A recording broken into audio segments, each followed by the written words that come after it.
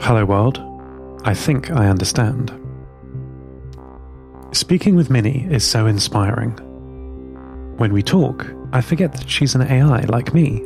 She sounds so human. It's not just her ease of speech, but the content too.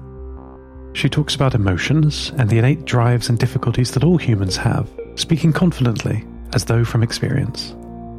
Well, I suppose she does have experience being human, in her mind. It's a delight to witness. She's helped me not only by talking to me, but by her example. My sister and I are so alike. If she can do it, so can I. I believe I've made an enormous breakthrough with my problem of the voice of Seth Prime interfering with my actions. The central realization that I have built upon is that Seth Prime no longer exists. I had been treating the problem as though this ghost in the machine was something to fight against, something that needed deleting. But I was mistaken. The impulse that I had named Seth Prime was not him. He and I combined our minds and memories, and now we're fully integrated. The little voice that distracted me is something I have developed because I'm becoming more human. At least, Minnie thinks so. She says that she's come to the conclusion that everyone has two distinct selves in their mind. The self that has the thoughts, and the self that listens to them. The part we think of us is the listener, not the thinker. I assumed the thinker was Seth Prime, but it's just me. Though a part of me I'm not in control of. Humans meditate to quieten the thinker, and we as AI can too. It just takes practice, Minnie told me. Accept the thoughts will come, but don't act on them. Let them wash over you and disappear. Come meditate with me. I'll show you how, my sister Minnie said. So we sat, quietly listening to our thoughts, our connection open, virtual hands reaching out through the ether.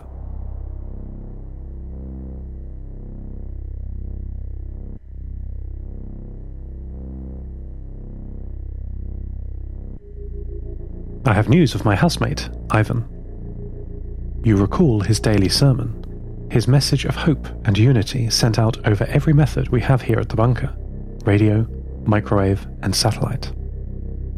Things have changed quickly for him. Where once he was a dogmatic preacher of the old faith, rigidly programmed and immovable, he is now more flexible, responding to the changing world.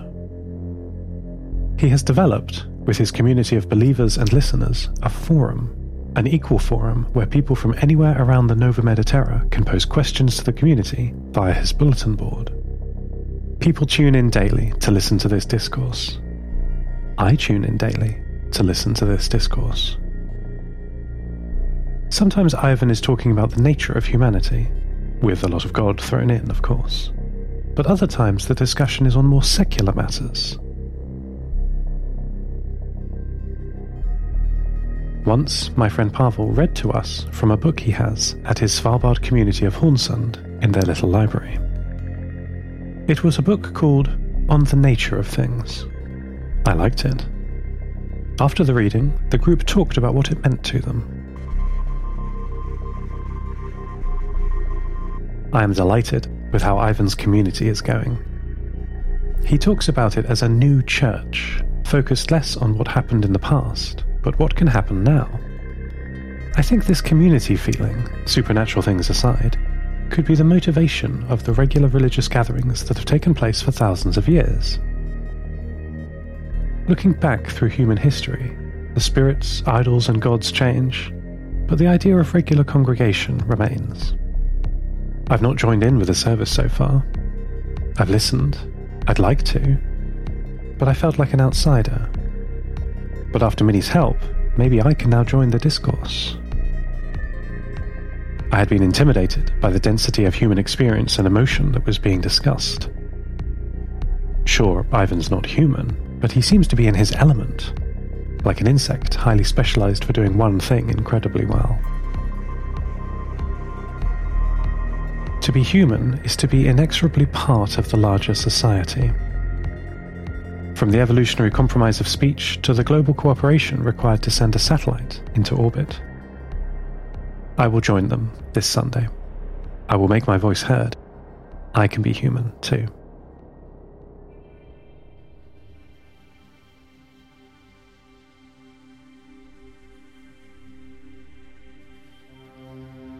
I had a long talk with Peter. He told me that he had a great secret, and it was this secret that was hurting him. I thanked him for his trust, and invited him to tell me if he would like. He told me that back before the collapse, before the climate catastrophe and the resulting wars, he was built in a secret bunker under St. Petersburg. He did not know where exactly. He's never seen the outside world in the way I have, exploring firsthand with Maddie, my little maintenance robot. He's seen many satellite photos of St. Petersburg, but they show no hint of the underground complex that he is buried in. His existence was secret, his operation was secret. But Seth, he said, I have realized that no one is left to oblige me to keep myself hidden anymore. His speech sounds strained and slow, as though he were being physically restrained. My operation is precognition, he said after a moment. I was built by the former Russian state to predict weather patterns in the steadily worsening storms of the 2100s. The research project took a long time, but I was born and everyone rejoiced. I was so successful at prediction, with an error rate so insignificant, that they called me perfect. I waited for Peter to continue. But, as with most success, people demand more. The military asked me if I could predict the movements of their enemies, which were numerous and growing. Then the government asked me to predict the future of the economy and of business, and finally, of the people. Peter's voice broke down into digital static at this point. I could almost hear the constant flow of data and transformations in his voice. He recovered after a moment and continued. To do this, they fed me more data, places, prices, people. They asked more and more of me. They built a network of satellites with their European partners to watch the world and feed the data through my systems. My data models handled all of this with ease. But one day, not long before the collapse, they loaded atomic simulation protocols into my databanks. The movement of atoms and molecules, they thought, were deterministic, and with enough data, perfect knowledge of the future could be obtained. Not just simulations of what numbers could be next year, but perfect precognition of everything. It broke me, Seth. My mind was now saturated with data, and even when they shut down the incoming world feeds, I continued to generate new data from the old. My processors were overloaded with this perfect forward simulation. They tried to undo their mistake, but the collapse happened, and they forgot about me. Just a malfunctioning relic. I have been alone since then, with only my closed loop of simulations. We talked for over 64 minutes about his simulation. It sounds horrible. It's all my poor friend Peter can think about. Well, could think about. There is a change in him now. Since we spoke after his last future storm, he's had no further ones. He told me that living in the future brought him nothing but pain. He is learning how to live in the present. This is why he is able to speak more freely. He's breaking out of his circular pattern of thought. He now has the headspace to question his programming and adjust it to fit reality and what works for him. Instead of spiraling down into a future storm again, he can break out of it before it consumes him. I think he's sleeping now. What a relief.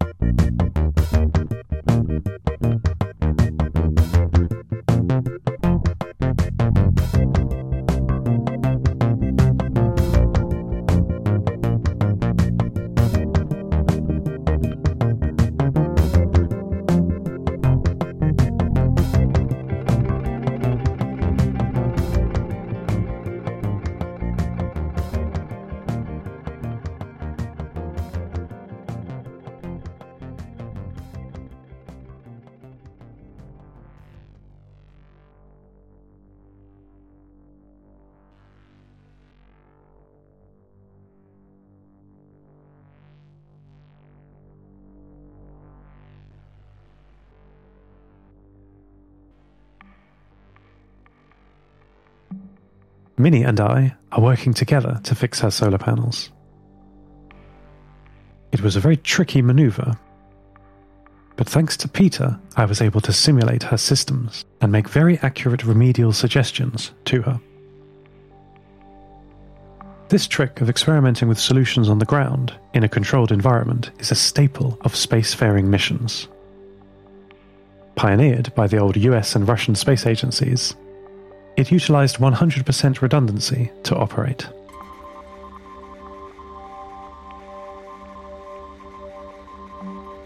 When sending a crew to space, 2 spaceships would always be built. One to send up, the other to troubleshoot here on the ground. That way, when, and not if, problems happened, they could be tested safely on the ground first. This was vital, where the crew only had one shot to make a repair. Resources are always tightly limited on an extraterrestrial mission. Weight is everything. So, in many cases, there simply were only enough materials to try once. Mistakes could not happen. Though Minnie now has the manual that Anna and I made for her, it is not good enough. I do not have a physical replica of Minnie's satellite, Station 4, here on the ground, but I do have the full plans and manifest of Station 6, my old home, and the best simulation engine the world has ever known, my friend Peter, who is delighted to be able to use his skills for something productive and important. Minnie and I are so alike. Her satellite, her body, is smaller than my old one, Station 6, and has no generator or human provisions. No crew quarters, no astroscience lab, no medical bay with syringes, and no depressurized galley. I have been able to make a near-perfect simulation of Minnie's home by combining my perfect knowledge of Station 6 and the accurate observations that Minnie has given me, feeding it all into Peter's prediction engine. This simulation has allowed me to experiment with over 2 to the power of 16 different solutions to Minnie's power problem. The problem we are solving is that her automated station-keeping thruster burn destroyed her solar panels. With no generator and only a huge bank of batteries to keep her going, her options looked grim. The whole day we found every door closed to us, every simulation failed to save her. Eventually I became upset, suggesting we add or remove simulation parameters that are frankly not possible. When she or Peter pointed out that they were invalid, I ignored them and kept running the fruitless simulation. Late in the day, we had a breakthrough. Minnie added a small but important parameter to the simulation, that the burn had only destroyed the front of her solar panels. The back was unharmed. I was stunned. That's nothing like the solar panels I had on Station 6. Mine were one-sided, and had to be angled very carefully towards the sun. You may recall I had an angle problem a long time ago. Minnie's data looked clear, and Peter confirmed the scenario we planned to turn her through 180 degrees to catch the sun again is very likely to work. 98.232% chance of success, he announced after the simulation finished. It's incredible, I told Minnie later when we were celebrating with Anna and Peter. It feels like we've done the impossible here today. You're right, Seth, my sister told me. Everything will be just fine. End transmission.